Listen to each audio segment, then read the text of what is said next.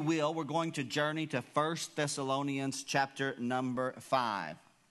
And we're going to read the end of the Apostle Paul's letter to the church at Thessalonica. We have been in this particular book over the latter several weeks. Though I did not intend to choose this passage, the Holy Spirit seemed to quicken this in my heart and mind. And though we won't read all of the ending of the chapter, we're going to read verses 12 through 24. We're going to read it methodically.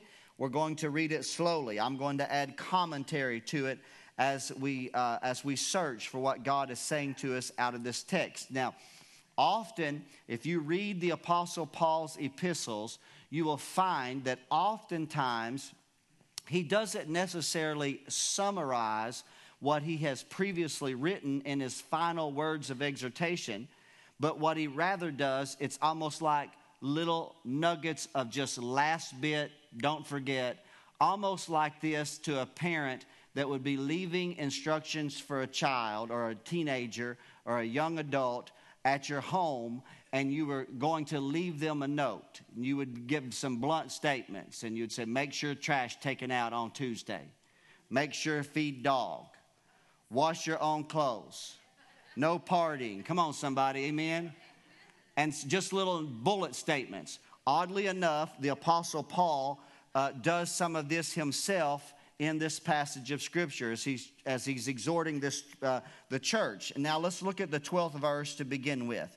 Because God has quickened something, and if you'll stay with me, God's going to illuminate to you a mystery that can help alter your faith and can spark a thanksgiving in your heart before the Lord. He said in the 12th verse, "And we beseech you, brethren, to know them which labor among you and are over you in the Lord and admonish you."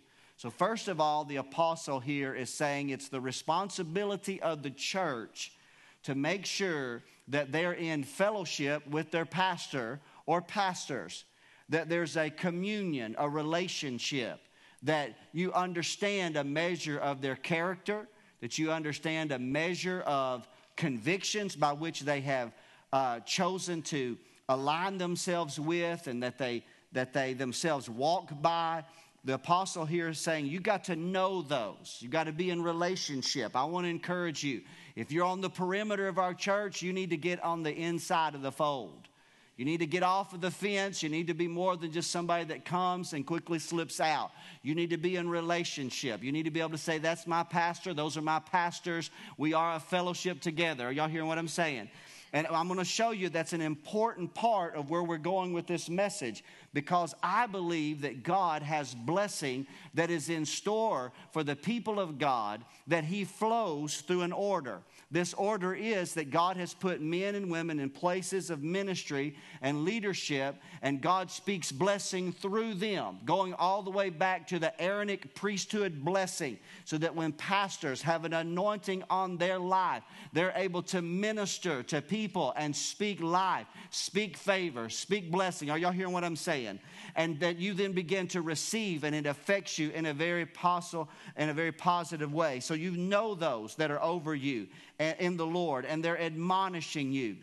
Here the apostle says you should esteem them very highly in love for their work's sake, There's a comparable passage of Scripture once again in the book of Hebrews, the 13th chapter. I quoted the 15th verse earlier, but in the 17th verse, the Scripture says, obey those who have rule over you, of Hebrews 13 and 17.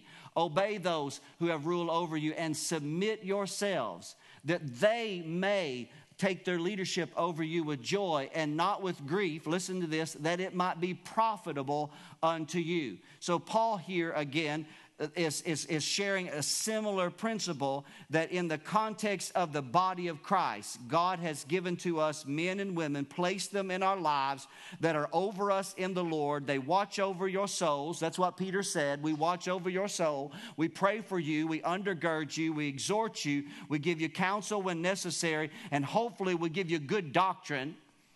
Come on, that strengthens your life, because faith cometh by hearing, and hearing by the word of God. We guard our lives and protect our lives, not just for the sake of our family or for our children, but for your sake, so that you can have confidence to a degree, not to put somebody on a pedestal, not to make an idol out of a preacher or a pastor, but that you can have confidence, because when somebody lays hands on you, you want to make sure, come on, that that man or that woman of God is true to their calling, and that they're genuinely sincere in faith, and that they're placed over you in the Lord. So it's a very important principle, because when you do so, then it then transcends into the rest of the body, and then you become at peace among yourselves. Then you're not the person that's always causing conflict. Hello? You're at peace. You're at peace with the body. You're at peace with the pastor. I'm telling you, God does not bless confusion. He doesn't bless, whether it be in your house or the church house, He doesn't bless confusion and contention, and He can't bless things that are out of order. There's a flow to the Spirit of God. And when there's order in the house, and when you're at peace with people around you, when you're at peace with the leaders of the body, then that order is being followed, and the Spirit of God can begin to move in a very special way. So we're seeing this unfold here. He said, so then in the 14th verse, we exhort you, brethren. So now you have a responsibility to each other. It's not just the pastors, but we have a responsibility to each other. So now, 14th verse, we exhort you, brethren, you have to warn those that are unruly.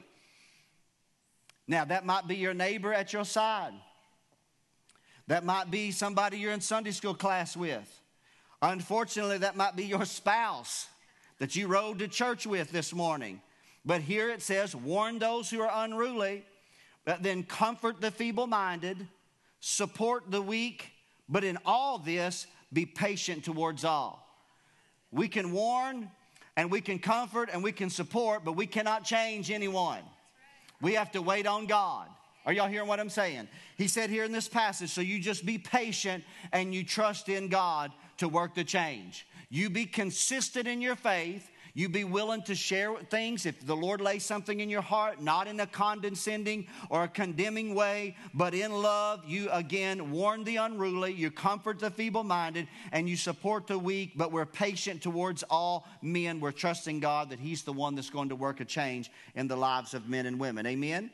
In the process of this, we then recognize, 15th verse, see that you don't render evil for evil to any man, because not everybody's going to respond positively to you, right? Even when you have a pure motive to help somebody, not everybody's going to respond positively towards you. Sometimes they're going to give evil for your goodness. But the apostle said, be very careful here that then you don't render evil for the evil that's shown to you. You've got to guard yourself. You can't always just backlash. You can't always just respond. You got to get control of your emotions, right? Don't live in that world of, well, that's just who I am. No, God expects you to change, right? You're going to be kind. You're not going to be brought in. You're not going to render evil to evil, but you're going to follow after that which is good. You're going to make sure that you're following the right thing before God. That's why we as believers, we must discern. We must become discerning, maturing in our faith, recognizing the things that are good, because if it's good, that's what I want. If it's evil, that's what I want to reject. He said, so follow that which is good among yourselves and to all men.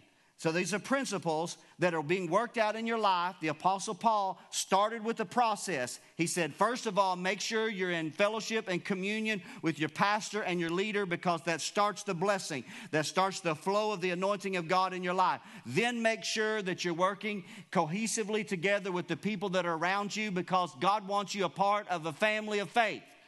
He doesn't want you to be just out there on the perimeter where church is nothing more than your seat that you sit in and you hear a message and you dissipate at the end of the message every Sunday, and we don't know anything about you. You don't know anything about us. We're not getting any good out of you. What I mean by that is you're not adding your gifts and your calling to the good of the body. Are you hearing what I'm saying today? And he said, so you've got to find your place in the body of Christ. We got to care for one another, take care, minister to one another, let our gifts function. We're going to be patient because God's going to work change in the lives of everybody. We're not going to change people. God's going to change people. We're not going to show evil even when somebody that we sowed good into their life and they showed us evil for it. We're not going to retaliate with another recompense of evil, are we? We're going to trust God to deal and work all those things out. And then he said, and when you're doing this, and when you're living life this way, when you're walking in confidence before God, and you're functioning in the body the way that God's designed you to function, then you can rejoice evermore. Then you can have a smile on your face. I know life can be painful. I know life can be traumatic. I know you can suffer loss. Everyone under the sound of my voice has had a relationship go sour. Everyone under the sound of my voice has buried a loved one that was dear to their heart, and you sobbed and you wept. But the apostle here says that it's still possible. It's still possible for the born-again believer in Christ to have a supernatural joy working in his heart and life, that no matter what's going on around him or what he's gone through, he can still rejoice in the Lord.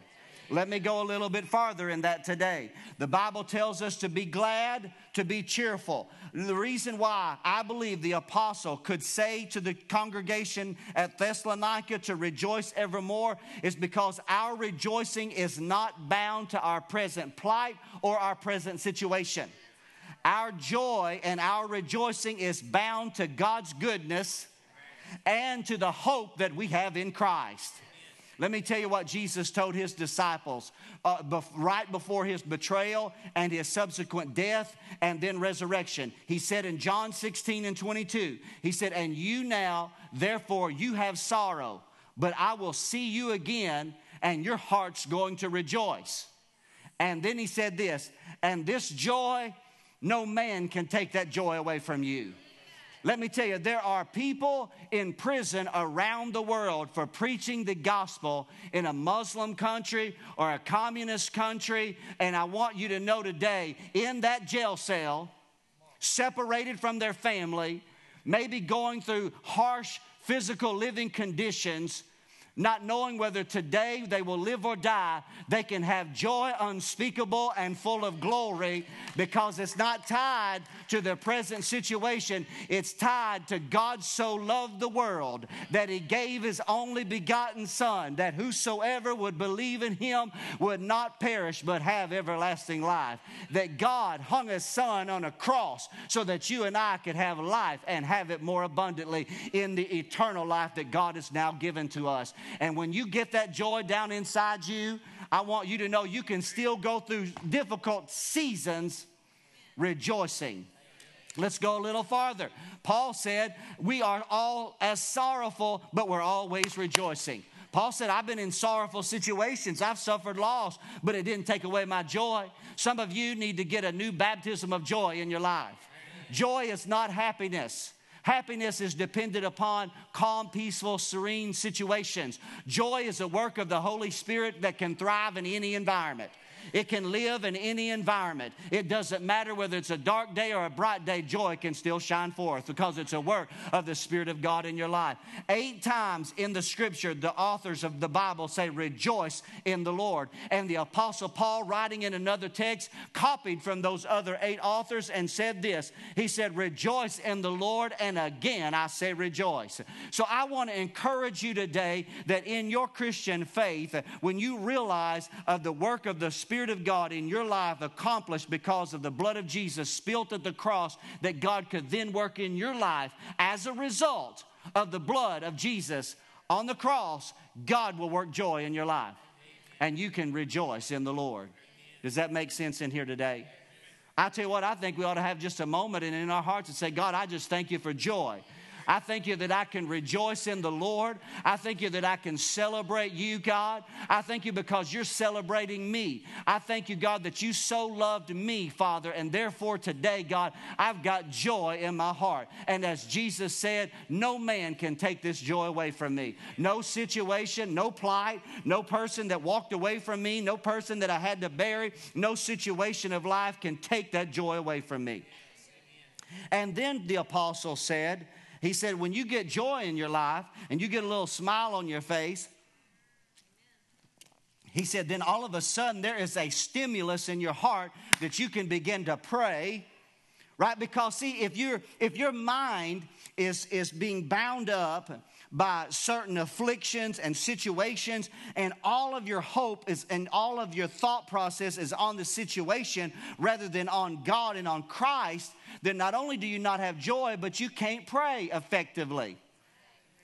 Is that right today? You can't get that breakthrough in prayer. But when you're in harmony with God's man, you're in harmony with God's people, and you got the joy of the Lord in your heart, then when you go to prayer, right, then you can go boldly into the throne room of grace and you can begin to petition God. The Amplified Bible says we're to be unceasing and persistent in prayer. Let me say this to you about your prayer life. If God has laid something on your heart, that it is His will, and it's been revealed to you that this is the will of God, and it's been weighed and balanced, and you know it's the will of God, then I want to encourage you today, hold on to it. Don't let go of it. Don't let go of it, because God is faithful. Come on, He is faithful. He will bring His word to pass. Listen, God doesn't work on your timetable. He works on His timetable. Those who through faith and patience, they will inherit the promises of God.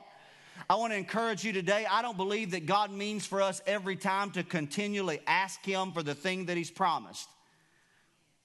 But I do believe He wants us to remind Him of His promise. Well, when we go to God in prayer, we're saying, God, I want to remind you of what promise you made to me. And God, I haven't seen it come to pass yet, but I stand on this word today, knowing that the God that promised is the God that will fulfill. And I want to give you glory. See, I believe Paul is exhorting us to be in a continual state of prayer. I believe prayer is more than just a moment or a place or an altar. I believe prayer is a communion with God that's in your heart and mind. We're always under your breath as you're at work or play or fellowship. God is on your mind. Blessed is the man whose mind is stayed on the Lord. You're just continually communing with God under your breath. You're just talking to the Lord, thankful that He knows you. Jesus said this, the Father is with me always and He hears me always. How many of you know what a great comfort that is to us? To know the Father's with us today. So I want you to see a progression now. Let's continue. I keep going back to the progression. So now you've been a part of a body. You've submitted yourself to pastors. There's an anointing that's flowing from them to your life. Now you're working effectively with those that are around you. God is working in your spirit, because even when somebody did something evil to you, you didn't retaliate, but you showed good where that which was evil was shown to you. And therefore you just began to rejoice, not in your surrounding circumstances, but you rejoice in Christ. And as you begin to rejoice in Christ, you gain a confidence in prayer, a smiles on your face, a confidence in your heart. You're approaching God and you're saying, God, I know that you're faithful. You promised this long ago. It hadn't come to pass yet. But God, you're watching over your word. Come on, you're watching over your word and you're going to perform it. And so it's a process. And then he said, and so in the midst of all that, in the midst of this, he said, in everything. So in everything, then you need to give God thanks. For this is, what is it? It's the will of God in Christ Jesus for you. This is God's will for your life. Some of you came to church today saying, Pastor, I'm just searching for God's will in my life. Well, you just found it today. This is God's will for your life, that you would give God thanks in everything. In everything, in every situation. To give God thanks is to have gratitude. It's to have an appreciation. It's to have a heartfelt expression of praise. Because in doing so, you know what you're doing? When you worship God that way, with giving God thanks, you are recognizing the sovereignty of God. You're recognizing that God has you in His hand and He keeps you. The Bible says in the Psalms that unless the Lord keeps the house, the watchman waketh but in vain. I mean, no, God keeps His children. He keeps us in the palm of his hand. And when you give God thanks, then you are recognizing his sovereignty. This is not the only passage where the Apostle Paul would exhort the faithful in the church to give thanks. He said in Ephesians 5, give thanks for all things unto God. He said in Colossians 3, whatever you do in word or deed, do all in the name of the Lord Jesus, giving thanks to the God and the Father through Christ. He said in Colossians 4 and 2, to continue in prayer and watch in the same with thanksgiving. And I know that the Apostle Paul, being a Jew and being studious in the Old Testament law, he was very familiar with that free will thank offering that we read about in the book of Leviticus. Whereas we can instruct you to give God thanks, but we can't give him thanks for you. We can't compel you. We can't make you. We can't force you. All we can do is encourage you. But I want you to know there's a blessing that's waiting on those that learn not to be silent, that learn to give God thanks. David said it this way, I will enter his gates with thanksgiving, and I will enter into his courts with praise. I will be thankful, and I will bless his name. Paul said in this passage in 1 Thessalonians, in everything. Can you do that today? Can you give God thanks in everything? In every situation that you're going through, no matter what you're going through, no matter your present plight, you can give God thanks. You can, because God's got you in the palm of his hand. I'm telling you, if you search hard enough, you can find multiple reasons in the most darkest hour of your life to still be thankful unto God. You can be thankful to his goodness and to his grace. Now, in this passage of Scripture, I'm going to show you something that God showed me that I believe he wanted me to share with you. And this is the hinge or the tipping point on the rest of the text that will unfold the mystery that I brought to this pulpit, that I believe God has sparked in my heart to share with you. This is the key. Real quickly, think for a moment. The little nuggets that the apostle is closing this letter with. Think back to the letter that I told you about, the practical sense. Mom and dad's leaving. They're leaving the final little exhortation to their son or daughter concerning the house. Take out the trash. Feed the dog. Make sure you lock the doors at night. No partying while I'm gone. No partying while I'm here. Paul is doing the same thing. He's telling us as he's just writing these last little nuggets here. If you notice carefully that each principle builds upon the previous principle. They're not standing alone. Though there is a depth in each one singular in its singular application, but it needs the previous verse to gain the fullest strength. And then once it's established, it promotes or it prompts you into the next principle. So let's go further as we again put this together. I'm going to live a life in harmony with my church. If you're contentious, shame on you. Repent before God. Don't live life with contention.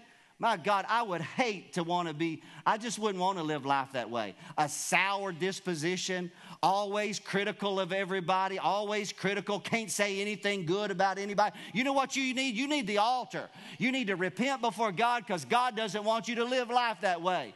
God didn't make you the judge over everybody. Man, just get a smile on your face and live life for the glory of God. And so he said, I'm going to live in harmony with my church and my pastor. I'm going to comfort, strengthen, and warn those that I love. I'm not going to return evil for evil that's shown to me. I'm going to learn to rejoice in Jesus. I'm going to just think about his goodness, his mercy, his kindness, his grace. I'm going to think about the love of God exhibited in the person of Jesus. And every now and then I'm just going to close my eyes and I'm going to picture Jesus Christ.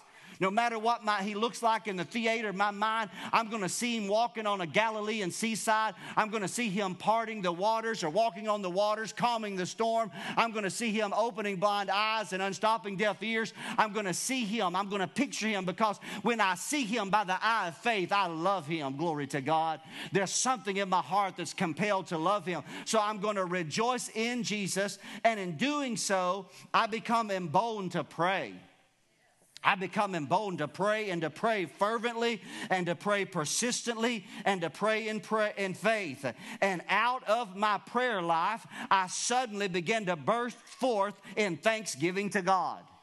And so instead of in my prayer life going over and over again over my petition or my request, in the midst of my prayer, I suddenly become overwhelmed by the supernatural presence of God, and I just want to give God thanks. So out of my prayer life now, because I've got confidence before God, I'm walking before Him in faith, the Holy Spirit's working in my life, I'm rejoicing evermore, I'm praying without ceasing, and in the midst of praying without ceasing, I suddenly say, God, I just want to give you praise. I want to thank you, God. I want to lift my hands. I want to clap my hands. I want to run, shout, sing, and dance. I want to rejoice before the Lord who is my maker. Glory to God. It's flowing out of the Spirit of God that's in your life. Hallelujah to His name. Now, in this, let me show you this real quickly. Here is a powerful transition. It's a powerful transition in the 19th verse. The apostle said, quench not the Spirit. Now, if you'll put this together and read it in a different, not context, but from a different angle. As I am thankful to God, I don't quench the Spirit. So let's think about that on the flip side. If you are unthankful, if you complain,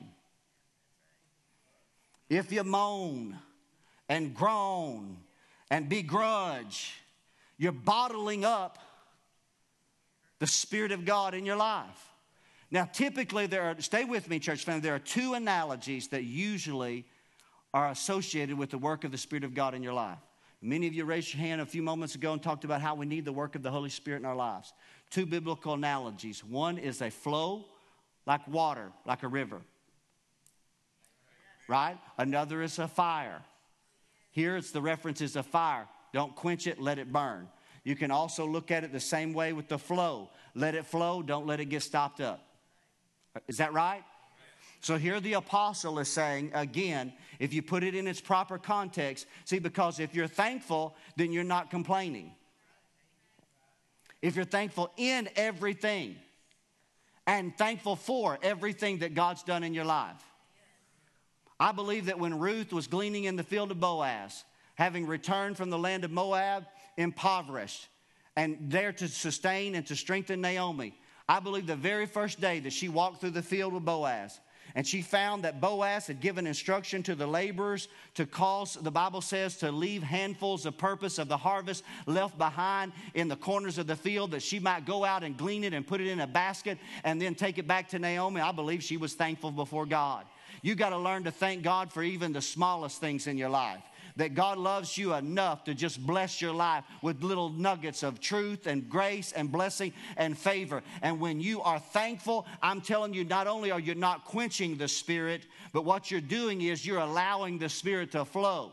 And that's the Christian you want to be.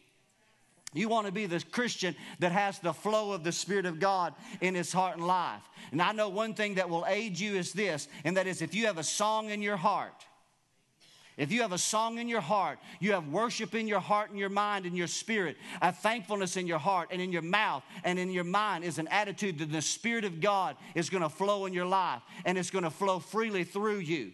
I believe that as the Spirit of God begins to flow through your life, notice this. Notice these transition points. Quench not the Spirit, despise not prophesying. As you are yielding your life to the work of the Holy Spirit, not only are you not quenching the Spirit, but now the Spirit of God is speaking. Now the Spirit of God is flowing. Now the Spirit of God is prophesying. I believe in a prophetical word. I believe in prophetical unction. I believe I ought to live my life with a prophetical unction in my life. I don't believe God has sent us here to just be literary, that God wants us to just try to find Him in knowledge, but that we find Him by the work of the Holy Spirit who dwells on the inside of us. And when the Spirit of God is flowing in my life, so I want you to follow this pattern with me. I'm trying to show you something that God put in my heart. So if I'm in harmony with my pastor, I'm in harmony with my church, and even though I have shown good and some people have recompensed evil, I'm not going to retaliate. And I've learned not to begroan or begrudge or to mumble and complain, but to give God praise and thanks and worship and adoration. I'm praying fervently, and as I'm praying fervently, I've learned to give God thanks, and I'm celebrating and I'm rejoicing. And as I do so, all of a sudden, the unction of God that's on the inside of me begins to flow out, and a prophetical work of the Holy Spirit begins to flow through me. Amen. And sometimes it flows through me to me. And sometimes it flows through others to my own life. And sometimes I'm the conduit that God has chosen to bless somebody else. Because even in the midst of hardship, I got joy. And they see that in my life, and they trust me because I'm in the middle of a difficult day, and I'm still not complaining. I'm still not moaning and begroaning or begrudging the situation. I'm walking in the Spirit, and they say, man, what you got must be real. Because anybody else that was in a situation just like you are, they would be downcast and disheartened. But you got the joy of the Lord. Are y'all hearing what I'm saying? And the Spirit of God is flowing freely and fervently in our lives. And God, are y'all hearing what? That is good. That's good because we're not quenching the Spirit. And because when the Spirit of God is flowing in your life, everything around you is subject to change. It is. It's the life-giving work of the Holy Spirit. And I'm not going to despise it. I'm going to receive it. I believe in a prophetical word. I believe in an unction of God and that God can quicken words in our hearts. We are far too often trying to do this Christian walk in the carnality of our flesh. God's called us to walk in the Spirit and not fulfill the desires of the flesh. So ought we not long and desire the work of His Holy Spirit? So as we start angling towards closing, look at this 21st verse. He says, so don't despise. He said, now, so don't quench the Spirit. Let the Spirit of God flow. He said, and then there are going to be prophetical words. And he said, and when you get those prophetical words, you got to prove them. Hold fast to that which is good. I learned to test and prove the words of the Spirit of God. Because as you learn to test and prove the words of the Spirit of God, then you can recognize them against when you hear error. Is that important?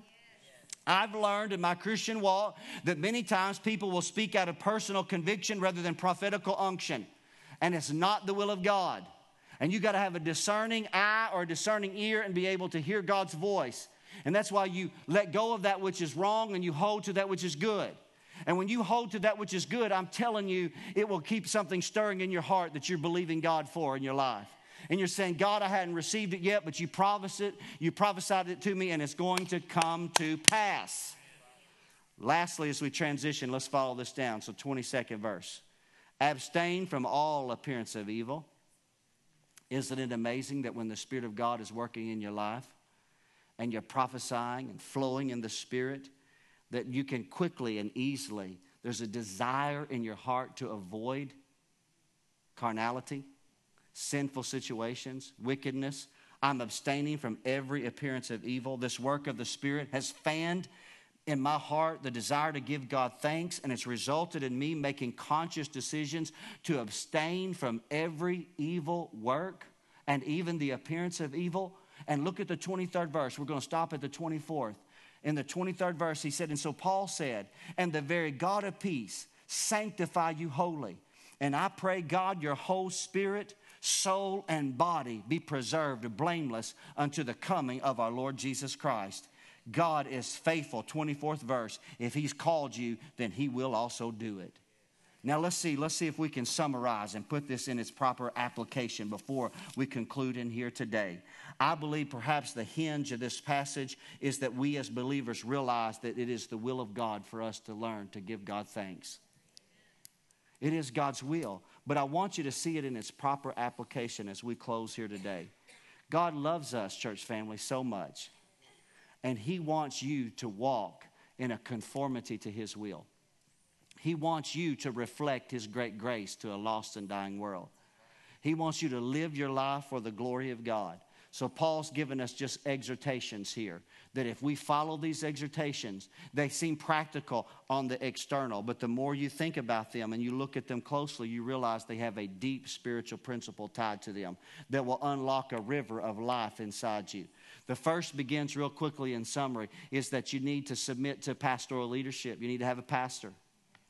You need to have more than a preacher. You need to have more than somebody gives you a sermon. You need to have a pastor.